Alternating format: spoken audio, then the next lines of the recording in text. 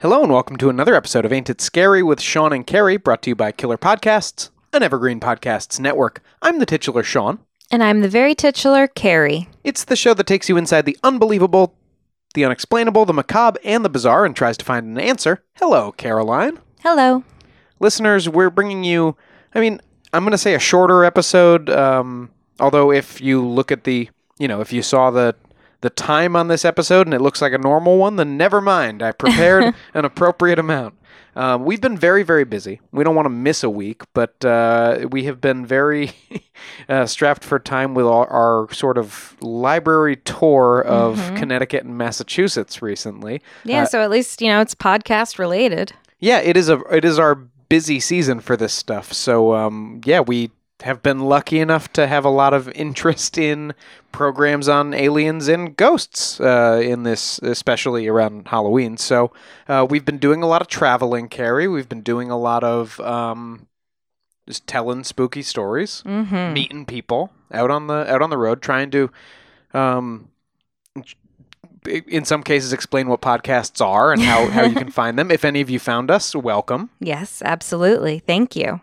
And so I guess what I want to do this week we did a presentation on Colonial Ghost stories, and like all of our sort of live shows, Carrie, all of our library presentations, to be more accurate. Yes.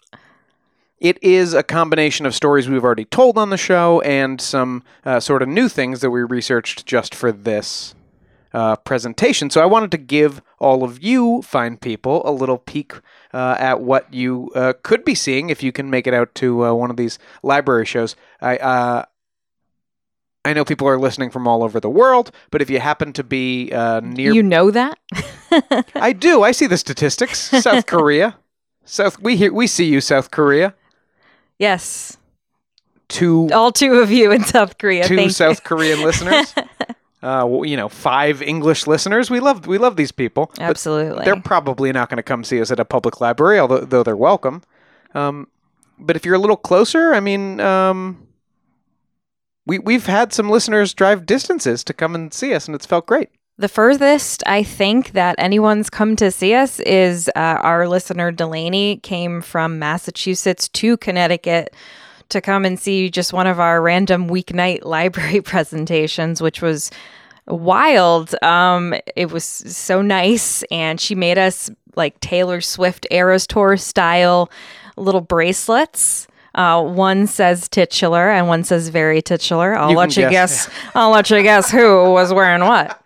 I have barely taken it off since I got it. It was so nice. We're both wearing them right now. Yeah. Thank you so much.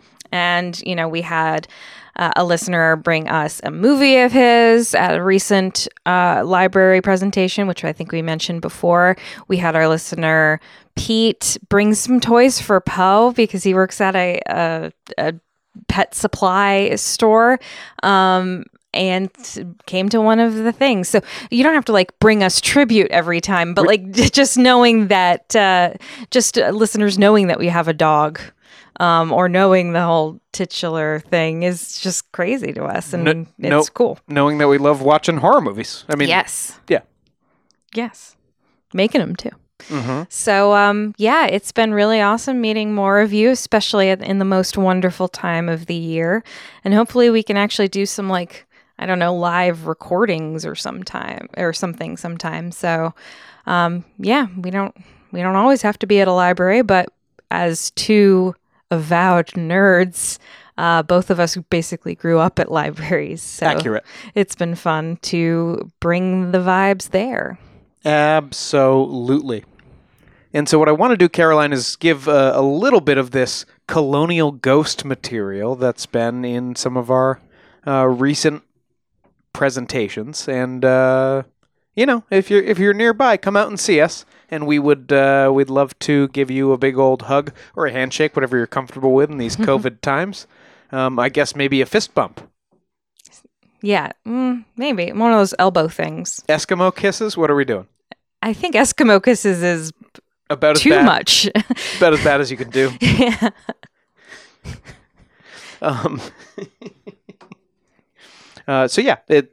This is a little bit of what you can hear in our live shows. Library presentations. So Colonial Ghosts, Carrie, and we're going to start with a pre-revolutionary, well, I guess these are all colonial, right? It has to be pre-revolutionary or revolutionary. Sure. But our listeners have already, or if they haven't, they can go back and hear us talk at length about both cannibalism at Jamestown and the Croatoan Roanoke disappearance. Sure. Mm-hmm. Which are creepy stories from the origins of our country, pre-colonial ghost stories. You can go listen to those episodes. There's also plenty of Salem witch trial stuff. Plenty of Salem witch trial stuff. That's another thing we talk about in this show. But then, another pre-revolutionary ghost story, a ghost ship even, Ooh. is the so-called Palatine Light that can be seen racing by in green flames off the coast of Block Island. Oh, okay. Which is off of Rhode Island, if anybody isn't from around here. So yeah, Block Island wasn't always kind of the hip weekend summer vacation destination that it is today. And in fact, there were pretty strained relations between Block Islanders and mainlanders, apparently, in, say, the 18th century when this story takes place. Why is that? Well, it was a place you kind of wanted to avoid anyway. Block Island is surrounded by these super rocky shoals, sharp rocks that will puncture the bottom of any ship trying to come into port, especially a big wooden ship like you'd be traveling in say, 1738. Mm-hmm. So it was a pretty dangerous place. If you didn't know exactly what way you were supposed to be going, a pretty dangerous place to try to dock anyway. But mainlanders also had a pretty unfavorable reputation, I don't know, of Block Islanders. There were rumors that they were not only unfriendly, but sometimes murderous to outsiders. They may even try to lure you ashore onto those rocky shoals with a false lighthouse or some other kind of trick and, kill you and take all your stuff. Classic false lighthouse. Listen, it's not done as much anymore. No? It used to be a classic pirate move. Okay. So those shoals around Block Island became the graveyard of the Princess Augusta in 1738. She was a 220-ton English ship, and she had 240 German immigrants aboard who were headed for Philadelphia. Mm-hmm. It had already been a terrible trip before the shipwreck we're about to describe. Disease had killed, there were 240 passengers aboard, right? Mm-hmm. Disease had killed 200 of them or more. Mm. And half the crew, the 14-man crew, including Captain George Long, were also dead. Mm. And so the ship was now in command of the first mate, a guy named Andrew Brooke, who didn't apparently do a great job because instead of ending up in Philadelphia, they ended up somewhere in the neighborhood of Rhode Island. Yeah, that's not close. And the Augusta was damaged and leaking by the time it reached Block Island, where obviously it wrecked on the shoals. Mm-hmm. So as the ship began to sink, the account that's come down to us through history is that this Andrew Brooke, this first mate, jumped into all the lifeboats on board with his crew and rowed ashore, kind of calling to the last surviving passengers, like, we'll come back for you guys, don't worry. And then just didn't make any effort to do so. And then apparently it was the Block Islanders, counter to their unfriendly, murderous reputation from outsiders, who either launched a major rescue effort to help the people still aboard or just made Brooke get his ass back out there and bring them. Well, I hope that he went down in history as like a miserable coward or whatever. What a horrible thing to do. I think he's mostly forgotten. Fair enough. He's usually name-checked when you read this story, but sometimes it's just as Brooke. So he's not like a famous sailor or anything like that. No hero mariner here. Well, certainly not. And so the Block Islanders may also have buried 1 or 2 dozen of the deceased who were still aboard. Wow. It is said in some versions of the story that one woman was left behind. Her name might have been Mary Vanderline, or that might have been made up somewhere along the line. But left behind? left behind, forgotten, or, depending on the story, driven mad by the suffering so far aboard the ship. Remember, this is... journeys across the Atlantic in 1738 were terrible no matter what. Yeah. But this is one where you got lost, there wasn't enough food or water, the water got contaminated, everyone got sick, all of your family died. And so this Mary Vanderline apparently was just, just kind of catatonic or otherwise crazed by her grief. Mm-hmm. Or else they just forgot her.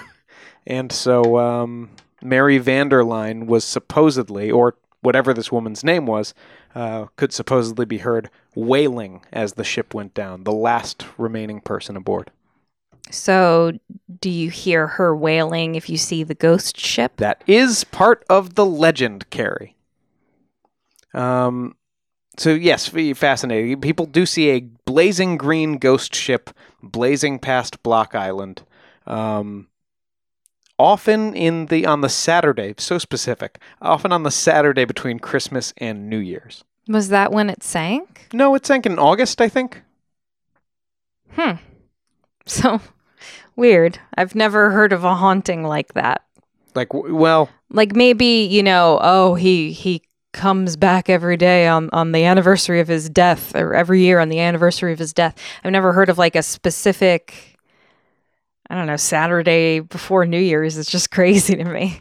Well, I might point out that like the aurora is also seen more in the winter, right? And that's a green like effect in the sky. Mm-hmm.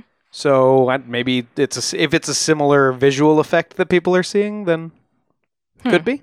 Mm-hmm. Isn't that usually after the New Year?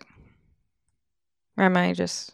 I don't know. Talking out of my head. I thought it was just cold times of the year. I know the aurora is usually in Norway because we want to go see it in like February-ish, March-ish. You got to be north above the Arctic Circle in a perfect world. Yeah, so I don't know. Would it be around in December? Maybe.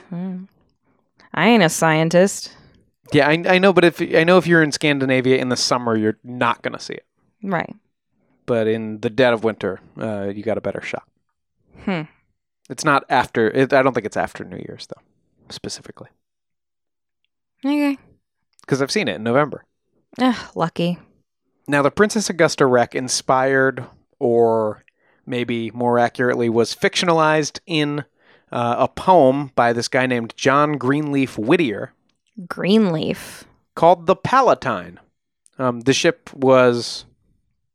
It's named the Palatine in the poem, but the poem's obviously referring to this incident. And at the time, in contemporary accounts, people refer to it as the Palatine ship after the shipwreck because all the people who died on the ship were from a region of Germany called the Palatine. Okay, fair enough. Just to catch you up on the name.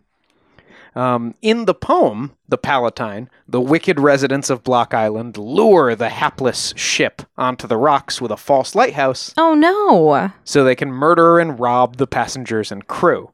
Well, that's a hell of a way to thank people who stuck their necks out to try and save these people. Just like the old story.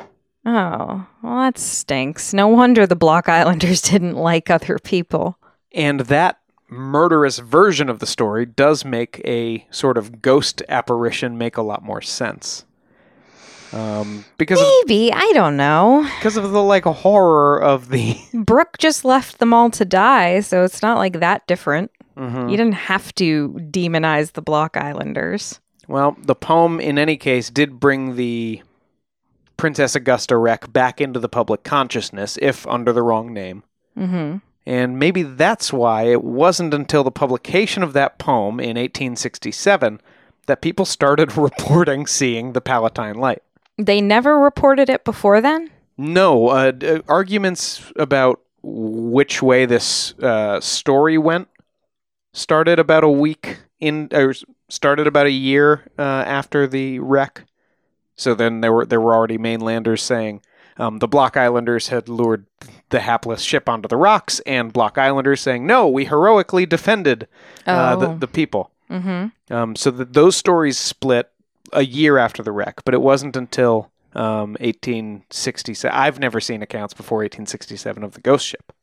Okay. When the ghost ship is seen, it is sometimes accompanied by the wailing of a lone woman. Perhaps that poor, poor Mary Vanderline. Hmm. And again, if you want to go try to see this thing, I guess, apparently it's the Saturday between Christmas and New Year's. So there you go. So weird. That's the Palatine Light, Caroline. What do you think of that? Well, we love a ghost ship, though we don't love these circumstances. Correct. And listener, if you're a new listener, and I hope you are, we...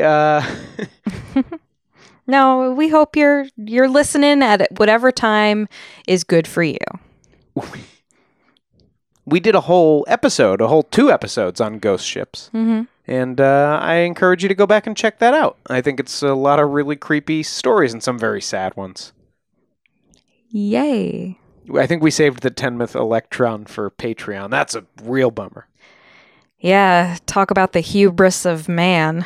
Oh, yeah. What was that guy's name? I forget, but he was made of hubris, the 10th Electron guy. Yeah. Very sad. Look it up. Or don't. If you Look don't, up something happy. Yeah, I mean, you could subscribe on Patreon. You could come hear us tell you about it. Yeah, that's a good middle ground. Carrie, I'm starting to think we're going to be fine on normal episode time at this point, actually. Let's move along to Ghosts of the Revolution. Ooh. And it makes sense that there's a lot of Revolutionary War ghost stories, right? It's arguably the most important event in the history of our country because it's when it started.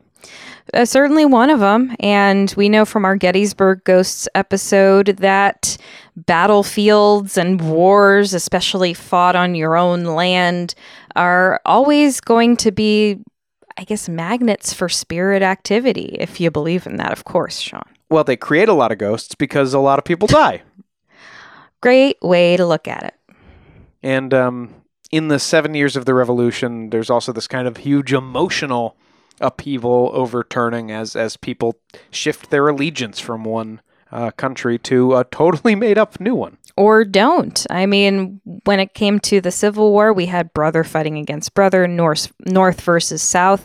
And there was some of that in the Revolution because not only were people fighting, British soldiers from overseas, there were also loyalists fighting rebels and all that. And the colonists trying to establish America versus the people that just wanted to kind of keep the status quo. So there's a lot of you might be fighting your neighbor at certain times. And that's certainly always going to be fraught emotionally. Yeah, 100%. Now, much of the early violence of the Revolution took place in and around New York City, including brutal fighting along the East River. And for a little more on that, we've got Horrors of the American Revolution that we just came out with this summer. I truly thought you were going to say, for more on that, check out Act 1 of Hamilton. Also that. More than 6,000 Patriot soldiers and militiamen would ultimately die fighting the British. As many as twice that number, Carrie, might have died in the awful conditions aboard British prison ships. Oof. And many of those were anchored right along the East River, which in certain stretches can feel like a prison today.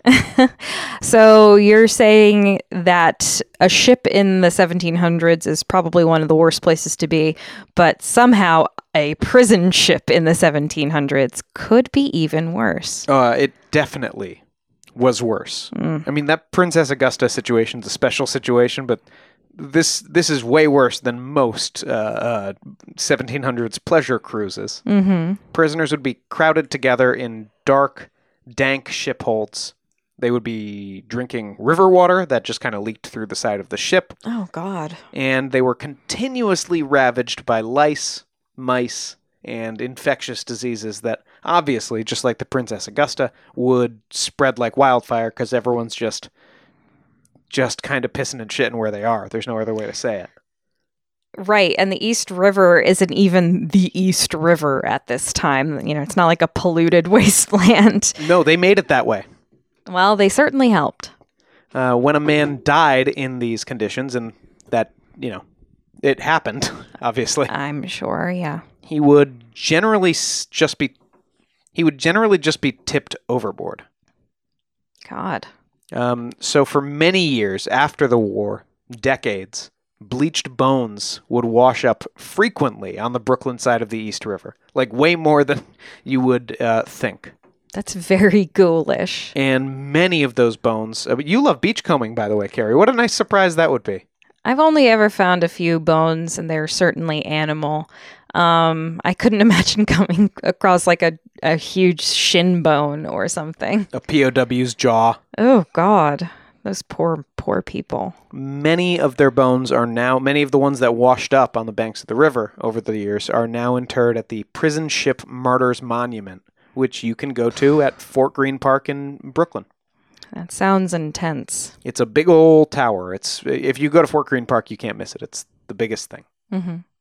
Connecticut's Robert Sheffield said this of his imprisonment. Bobby Chefs? Oh, yeah, you know Bobby.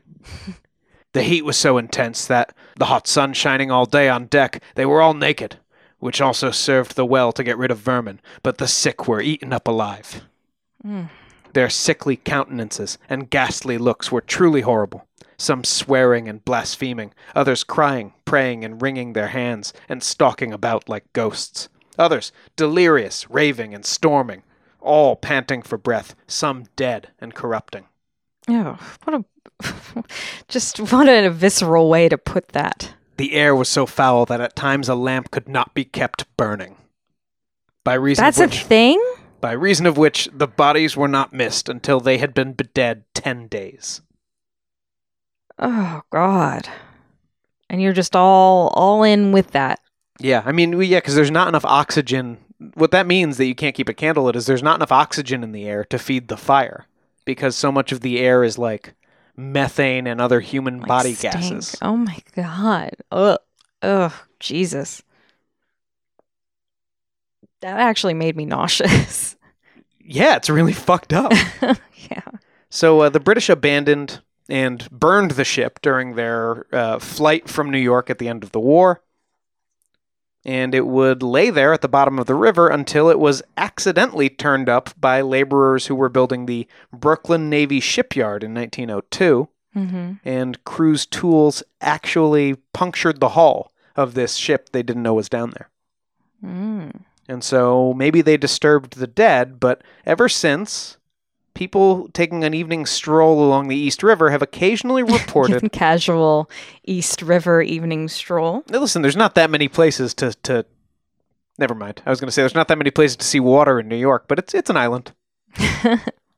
But taking an evening stroll by the East River, people do report desperate whispers as they get close to that Navy shipyard.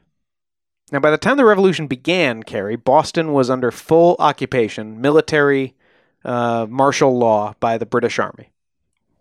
Mm-hmm. And British soldiers were apparently known to use the monuments and the headstones in Copp's Hill Cemetery in Boston for target practice. Okay.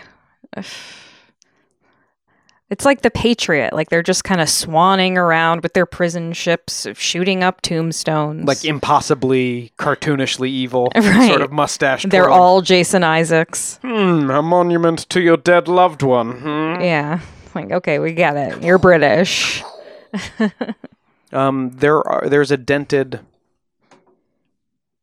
weather vane on the top of the First Congregational Church of Stratford that... town legend is that redcoats used that for target practice. I don't know if it's true or not. Oh, I never knew that. Now, the disrespect those redcoats showed to those headstones in Copp's Hill Cemetery may be part of the reason why it is similar to our own Union Cemetery in Easton, Carrie. Mm-hmm. It is often cited as one of the most haunted cemeteries in the country. Mm. And there are superstitious Bostonians who avoid the site. There are superstitious Bostonians? Hey, I'm fucking scared over here. Nope, that's New York. I'm fucking scared. I'm so fucking scared over here. Very nice. I just want to remind you of the Curse of the Bambino. It's a good time. In this case, the Curse of the Bambino is fucking. Copp's Hill is, it's known as one of the most haunted cemeteries in the country, and people report hearing muffled cries or strange groans as they walk past the stones. Where's the Duncan? Buh. Or even see strange lights or shadowy figures moving around inside after dark. Carrie, I'll remind you, we have a lot of listeners in Massachusetts. I was going to say, it's just Ben Affleck. I'm sorry. My family's from the Bronx. It's all in love. Well, we're staying. I married Sean, after all. It's like one of those, royal alliances between France and England or whatever. It's mutually assured destruction. I'm also not from Massachusetts. Your family is, and you're all Red Sox fans. It's the same thing. All right, you hear that, Massachusetts listeners? I am your champion. I love Massachusetts. And those Massachusetts listeners can also find some ghosts at Concord's Colonial Inn, as I'm sure they know and have heard ad nauseum at this point. But for the rest of you, the Colonial Inn had a front row seat for the skirmish that filled over from nearby Lexington to kick off the bloody violence of the Revolution.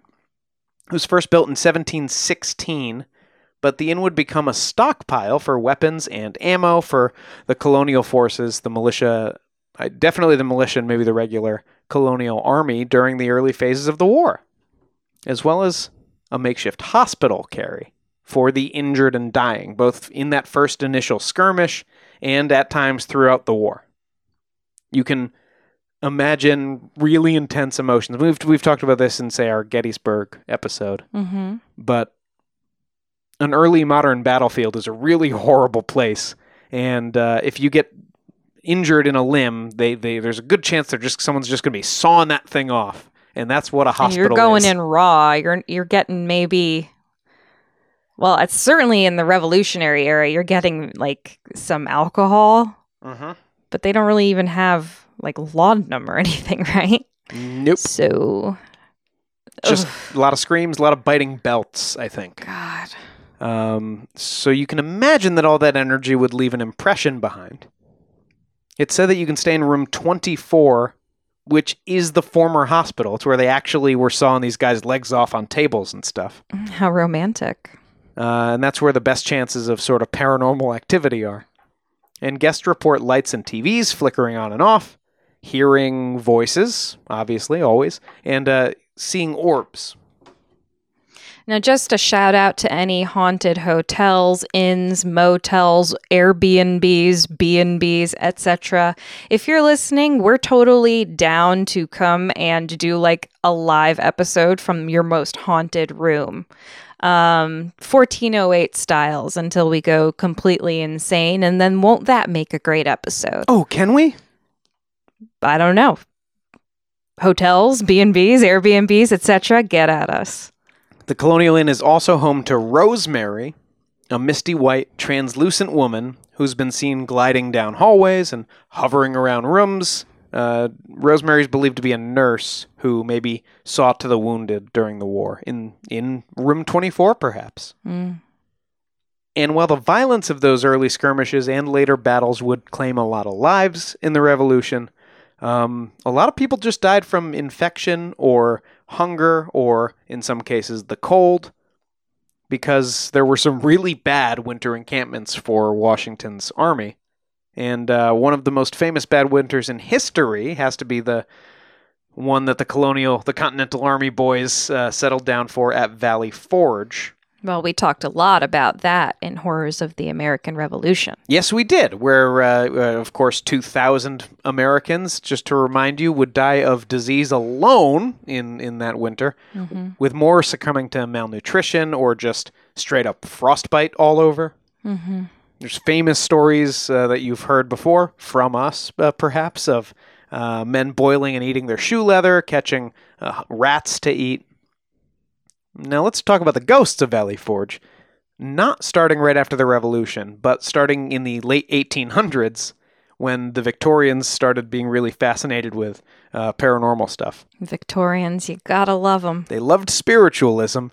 And right around the time that the mediums were setting up crystal balls in people's drawing rooms all over England and America, people started reporting ghostly campfires and veiled orbs hovering around the site of the old Valley Forge camp. I would have had so much fun in the spiritualism era. I know you would have. I mean, I wouldn't have been able to vote, but... That's more fun in a way. Says the 30-something white man. Have you ever not had the ability to vote? No, but I've gotten no joy out of following politics. Oh, boo-oo. Now, the interesting thing with those Valley Forge ghosts, sometimes people would report seeing groups of men huddled around what they assumed were mass graves, and then when it was reported that bones had been found at the site, it was like, oh my god, there really were mass graves, so you make connections between those stories. It was a really cool time for, amateur ghost hunters and ghost theorists. Mm-hmm. But then it turned out that historical records indicate there probably weren't any mass graves at Valley Forge, and the bones that have been found are all from pigs, chickens, and cows. But maybe it's their ghosts that haunt the site. Can you imagine a chicken ghost? Yeah, it's probably a translucent chicken. I know. That's just a crazy thought. Now, 2 years after Valley Forge, the Jockey Hollow encampment in North Jersey for winter 1779 was way worse, apparently. There were 28 separate snowstorms, dropping 15-foot drifts on the army. Jesus, 28. That's like some alive shit, some Uruguayan rugby team stuff. Yeah. You can visit the site at the Morristown National Historical Park, and visitors and hikers report ghostly crap almost more than at Valley Forge over there. Hey, there's ghostly crap here. Hey, look at all this ghostly crap! People hear snatches of fife and drum music, and then they'll turn to see where it's coming from and see a glimpse of colonial soldiers. How cool would this be? A glimpse of colonial soldiers or Ed Warren-style shadow figures marching through the trees. Pretty dope. It's nice of them to, not give up the ceremony. Stand on ceremony and give us the fife and drum if you're going to be marching up the hill. Fife in life, fife in death, baby. There's also a translucent white lady carrying a lantern who shows up there sometimes because, you're kind of not a haunted site if you don't have a translucent white lady from time to time. Mm-hmm. We've talked about the Headless Horseman of Washington Irving and also the Headless Horseman of Canton, Connecticut. Mm-hmm. But there's yet another Headless Horseman that predates Irving's, wild ride with the pumpkin. Okay, and what's that one? Well, this relates to one of the underrated badasses of the Revolution, General Francis Marion, the Swamp Fox. By the way, one of Francis Marion's great-great-granddaughters. Great. Great. Oh, yeah, she would have. It was very great. Yes, it's a lot of greats. That was not enough greats. Came to one of our recent presentations. And wasn't that nice? And she is apparently an orb magnet when it comes to going on ghost tours and stuff in revolutionary related places. So maybe the spirits recognize her DNA as being of Francis Marion's. Maybe that's because Marion was a war hero. He's a big ghost generator, as we may see in this story. Now, he's the guy that Mel Gibson in The Patriot is based on? Yes. He was famous for his kind of hit-and-run guerrilla tactics, which he used to cause all kinds of headaches to General Cornwallis down in the South Theater of the War.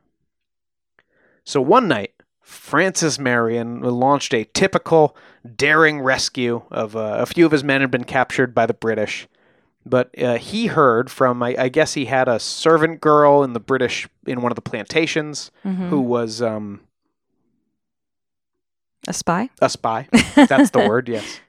And she told him there was going to be a party at a nearby plantation and that all the British officers were going to go and it was going to be really lightly guarded where his men were. So perfect place to plan the attack. And when they showed up, just a lone sentry was left behind guarding the prisoners. It's so typical. Like, everyone who's anyone is going to this party, so just leave one guy behind because we all want to go. And that guy's like, you sure you don't need me at that party, guys? I have a feeling I'm going to feel bad for this guy because he's already down and out. Oh, it's going to get worse for this guy, yeah. Marion's guerrillas snuck up, and apparently, in the story, they sliced this guy's head off before he even knew what was happening. Just, here's a cavalry saber, boop.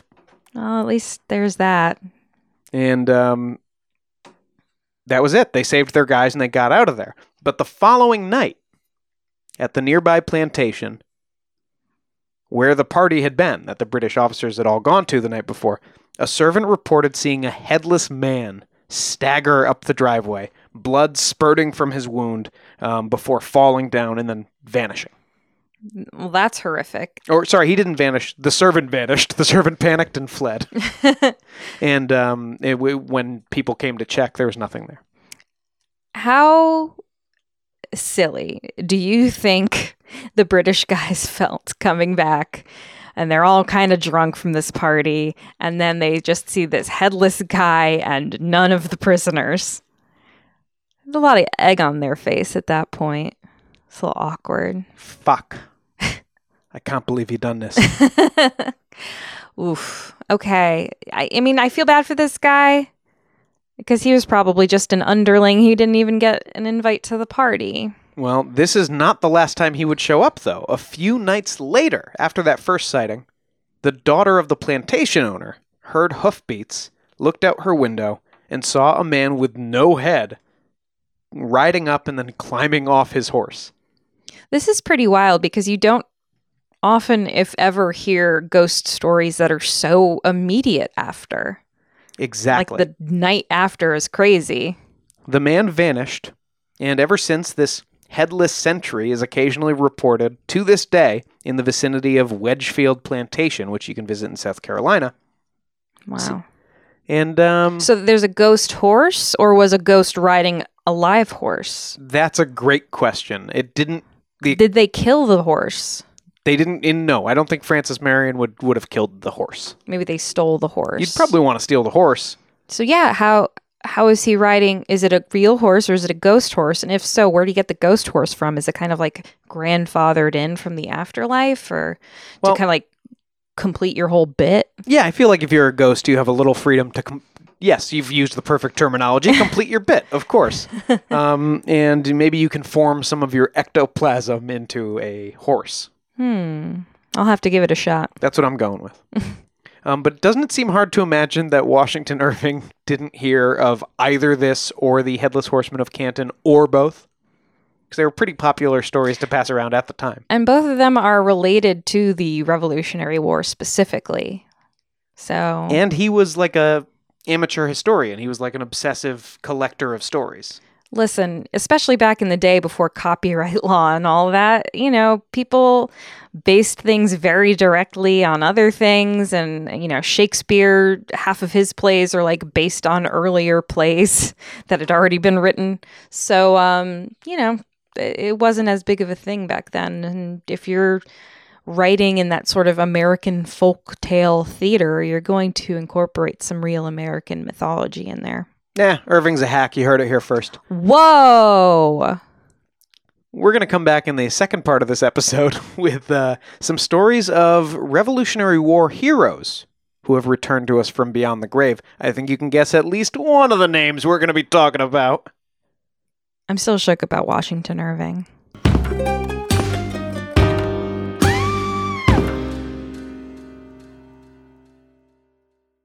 I want to take a moment to tell you about my podcast, Carol Costello Presents Blind Rage. In 1984, a woman named Phyllis Cottle was abducted in broad daylight, tortured, and left to die in a burning car in Akron, Ohio.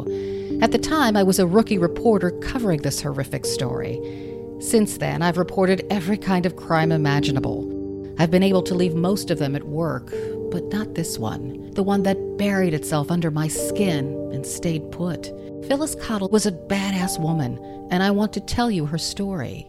A production of Evergreen Podcasts and signature title of the Killer Podcast Network, you can find Carol Costello Presents Blind Rage wherever you get your podcasts. Discover more great true crime and paranormal programming at killerpodcast.com.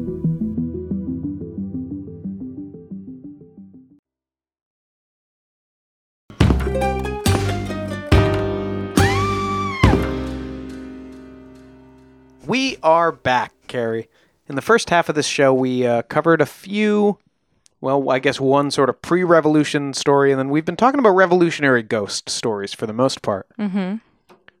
And before the break, I teased stories of Revolutionary War heroes who have come back to us from beyond the grave. Mm-hmm. And it seems remiss to start any place except with the pride of Mount Vernon himself, George Washington. G. Wash. Old G. Wash. You can't have a discussion about colonial ghosts without sparing a few minutes for the father of our country. He is probably the most seen ghost, maybe besides Lincoln. He's very prolific. He gets around in the afterlife for sure. And he's all over the place, too. Mm-hmm. Listen, Washington was the biggest hero of the new nation when the war ended in 1738. He famously, could have been a king, basically, but returned to his farm instead, wanted to settle down quietly, and then was gracefully pulled back into public service and served his country as president, then decided to voluntarily step down. He's the picture of humble wisdom and restraint, but also bold, decisive action when needed. And he was basically a supernatural, saintly figure in the eyes of Americans by the time he died. Mm-hmm. So it's like zero surprise that Americans immediately started seeing George Washington's ghost. Sure. It's like seeing Elvis at the gas station. That's right. And notably, he showed up a few times to support troops during the Civil War. Union troops, of course. Mm-hmm. And in fact, twice within a week, I think.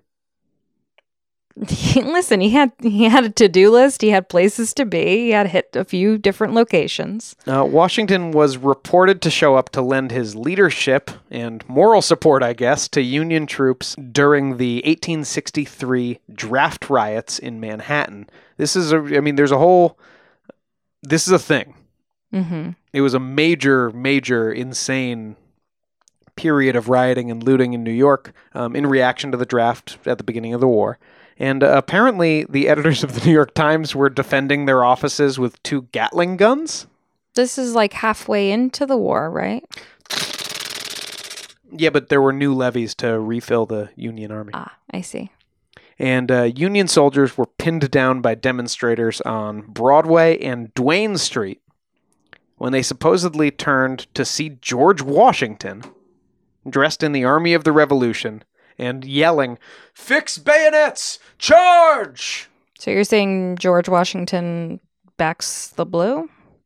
Yeah, I mean, then they charged down the hill toward the protesters and repelled them. Okay. But there were some real bad apples in those streets, Carrie. It was again the New York Times. The reporters are using Gatling guns. You know you're in trouble. That's like you. Like I can't imagine that. Defending the offices of News 12. Just 2 weeks before the draft riots, Washington had also reportedly been seen near the battlefield at Gettysburg. His ghost must be exhausted. The 20th Maine Division, you'll remember them, Carrie, as Jeff Daniels' guys in the movie Gettysburg. Mm-hmm. They were actually running late on the way to the battle. It's like you and me getting to anything. And they were confused. Wow. And they were confused at a fork in the... Well, except our library presentations, by the way, and live events. Very professional. The men were afraid they were going to be late to the battle, and they were confused at a fork in the road when they turned and saw a tall, imposing figure wearing a tri-corner hat and what appeared to be a Revolutionary War uniform.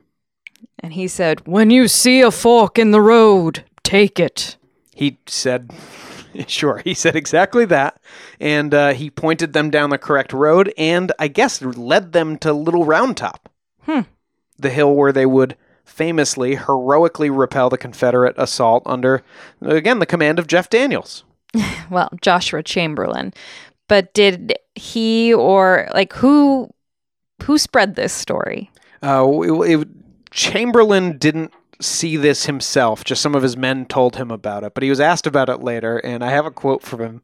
He said, We know not what mystic power may be possessed by those who are now bivouacking with the dead.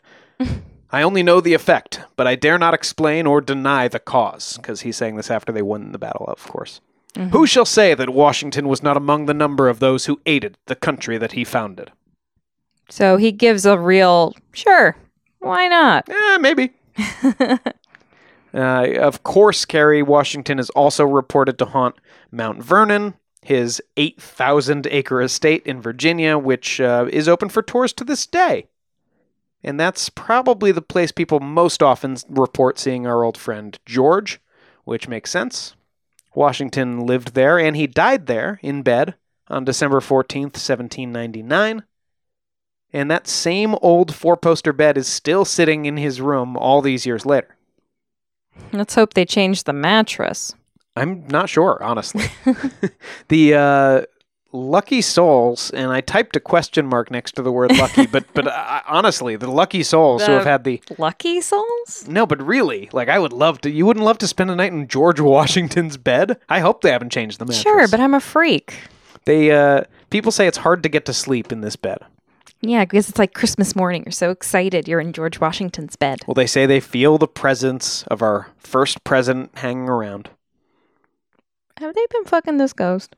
Yeah, I'm assuming at least... I'm guessing some erotic dreams have been had. Mm-hmm. Candles, in addition to the dreams, candles have been reported blowing out. Oh, yeah. He's like, whoo, come here, baby. And people hear whispering voices or the rattling of an old cavalry saber while they're sleeping in the room. You're super sexy. I cannot tell a lie. Stop being horny for George. It's funny. Now, Josiah Quincy III, who is a former mayor of Boston, former president of Harvard, and a congressman. He's the guy who Quincy Market in Boston is named after. So he's a big deal. Mm-hmm. He confided to his son. We have this from his son's memoirs, and he only says that his dad says that he saw Washington's ghost, and specifically says, I can't say any more. I want to check with experts in delusion, brain delusions. Well, or maybe he was like, I don't know what I saw, but I know I had some very erotic dreams. Well, Quincy, he didn't say there were erotic dreams, so I want to be clear. But he apparently saw Washington's ghost in full person when he stayed in that bed in 1806. Washington's also felt in the stables. Much more recently, a security guard who worked at Mount Vernon through the 80s and 90s said that many times the stable alarm would go off. He would go check it. There would be no one there. And then just a couple of minutes later, the alarm in Washington's bedroom would sound. And it would be about the amount of time it would take to kind of casually stroll from one to the other. But obviously in both places, there'd be no one there. Yeah, and you get to the room and there's a ghost George Washington kicked back on the bed and he's like, ring, ring, ring, ring. Okay, so horny George is a character now. Yes. Ring-a-ding-ding. A ring-a-ding-ding. Scooby-Dooby-Doo. He's a crooner? Strangers in the night. Soldiers in the night, in his case. Okay. Employees have also reported a ghostly touch, kind of a firm... Oh, boy. Kind of a firm, comforting presence on the shoulders. Just on the shoulders. Okay, I said While hanging around the so-called yellow room. And the other night someone asked, what's the yellow room? Well, this is a kid. Yeah. But it's a valid question. Yeah, it's a room that's yellow. It's a room that's yellow. That's I wish there was more to it, but that's it wasn't like the bedroom of a yellow-bellied bastard or something. Right. Now, George Washington's not the only Revolutionary War hero, not the only Revolutionary War general that people report seeing as a ghost after his death. The lesser-known hero, Mad Anthony Wayne, didn't have the pleasure of dying in bed. He succumbed to gout on a trip home from a military posting in Detroit in 1896. Ugh, succumbing to gout just sounds terrible. It's the disease of kings. Okay. So is inbreeding. Wayne was known for his bold, aggressive, quote-unquote, mad tactics in battle, hence the name, Mad Anthony Wayne. He loved a bayonet charge, Why shoot when a bayonet charge will do, Anthony Wayne would say. That's not a direct quote. After he died, on the road, his men buried him near where he died. It was near a fort not far from Erie, Pennsylvania. But Wayne's family wanted him returned to the family plot at home, and 13 years later, his son came to get him. It's a good son. So he dug up Dad, and even though 13 years had passed, he found the body curiously undecomposed. He was, I guess, expecting, maybe even hoping for, but certainly expecting a skeleton. Mm-hmm. So that was kind of what he was prepared to transport back. But he was still chunky. He was still a full connected body. That's crazy. It is.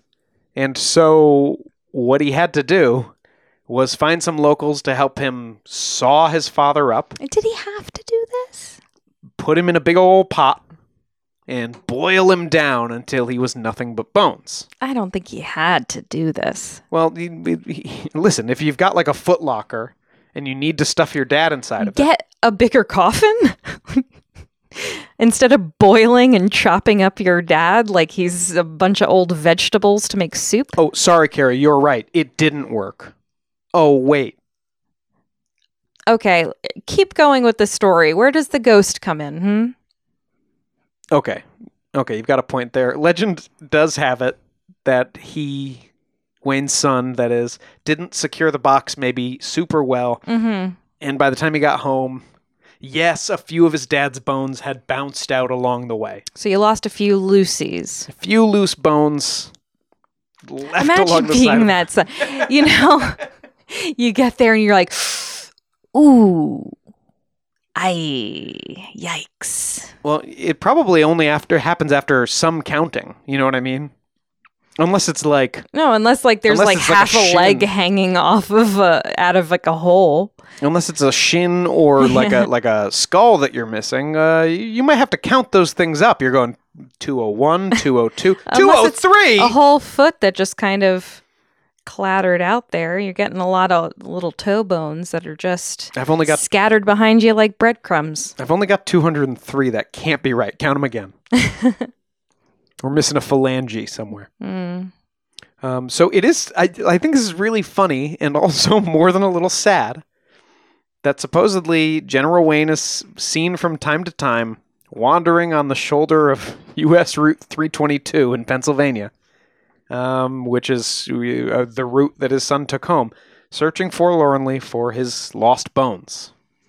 That's a big oopsie daisy on the son's part, He's probably like a messy, kind of forgetful guy in life. And then in death, you lose a bunch of your dad's bones and he becomes a lumbering ghost bound to the world forever. It's a big... There, but for the grace of God, go I. Oh, we're not there yet. Who knows? You still have time.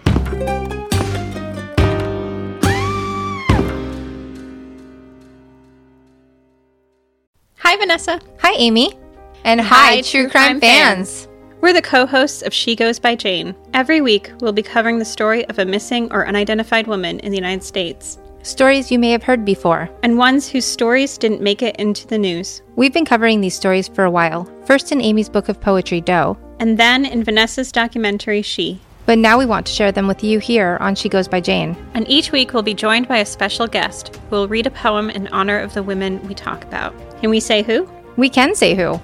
We'll be joined by actresses like Coco Jones and Gabrielle Ruiz. And musicians like Stephanie Quayle and Kelly Moneymaker, along with authors like Louise Penny and Catherine McKenzie. So check out She Goes by Jane wherever you get your podcasts, or check out Evergreen Podcasts and their true crime channel, Killer Podcasts. We can't wait to bring you these stories.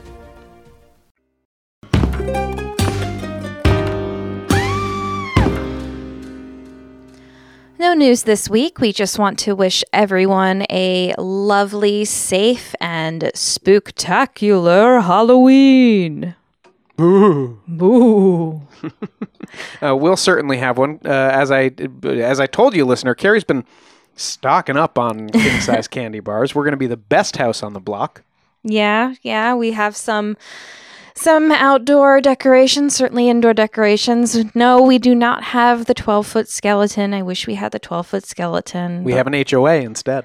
Yeah, our house is weird, but we're really excited for our first house Halloween, excited for trick-or-treaters, and excited for our first Halloween party at our new house, which is going to function as a housewarming for a lot of our friends who haven't seen it since either we first moved in and, we've done a lot of projects since then, or at all.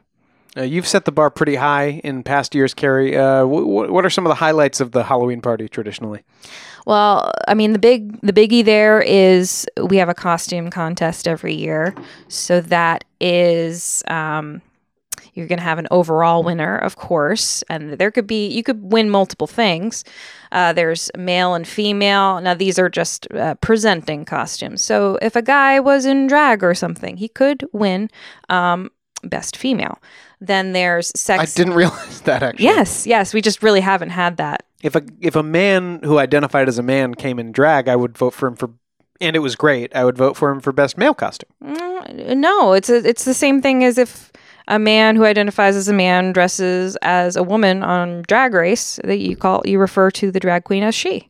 I'm going to have to think about this hard. Okay, well, it's literally never been a factor at our parties. But we have those. We have sexiest, funniest, scariest, and best couple.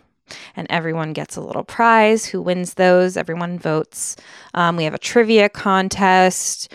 We have pumpkin pong. So this is our beer pong tournament where you can possibly win the golden pumpkin trophy, which I hand paint every year.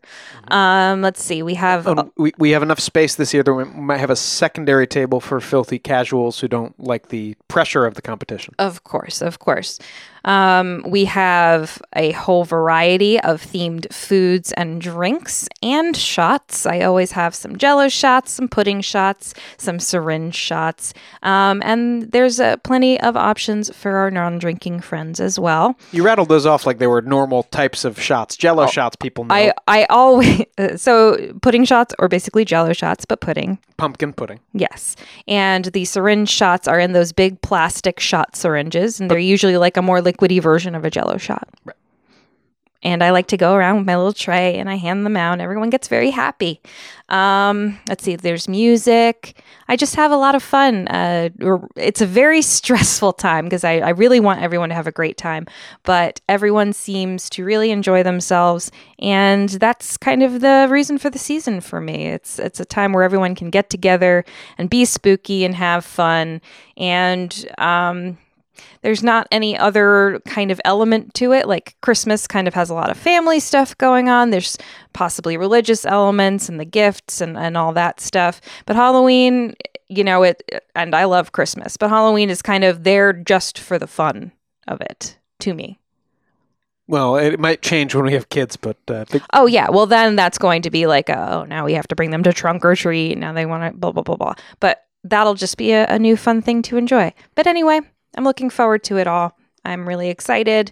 I hope we have a nice Halloween where it's not like a blizzard like some years or sweltering hot like others.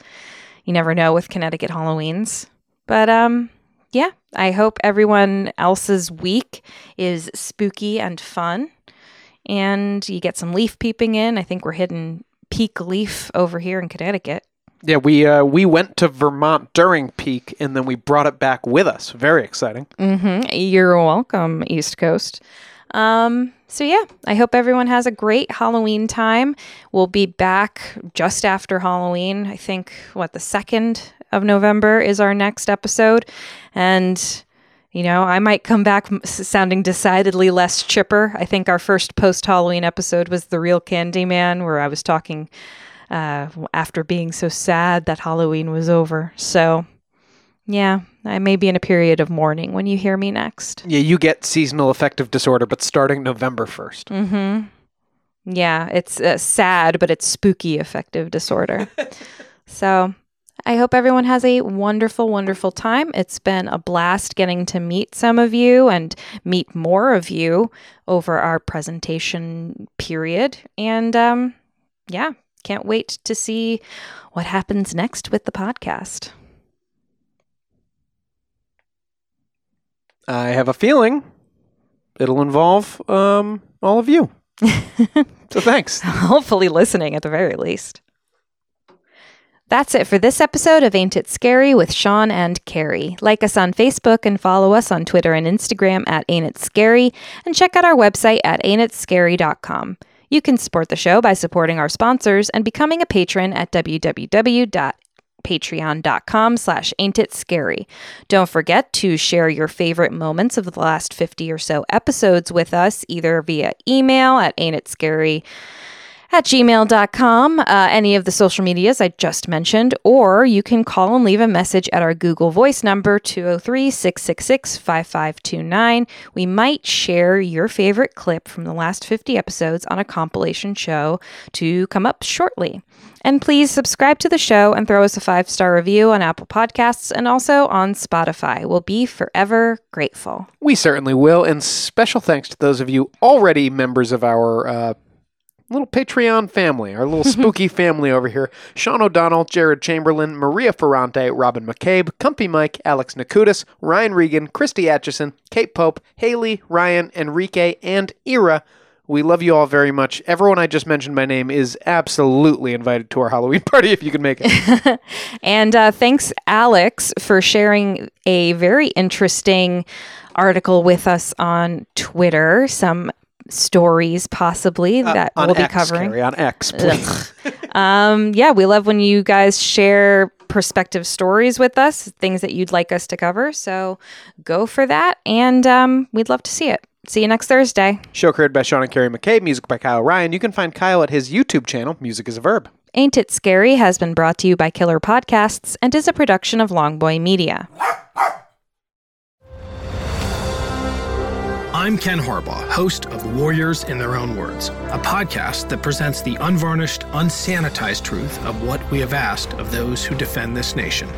As a country, we need these stories more than ever. Stories from Americans who have borne the battle, including 30-year-old remastered interviews with veterans from World War I recounting their time in the trenches of Europe, and with veterans from World War II, Korea, Vietnam, and from our most recent conflicts in Iraq, Afghanistan, and other battlefields Americans may never have heard of. Hear their stories by listening to Warriors in Their Own Words wherever you find podcasts.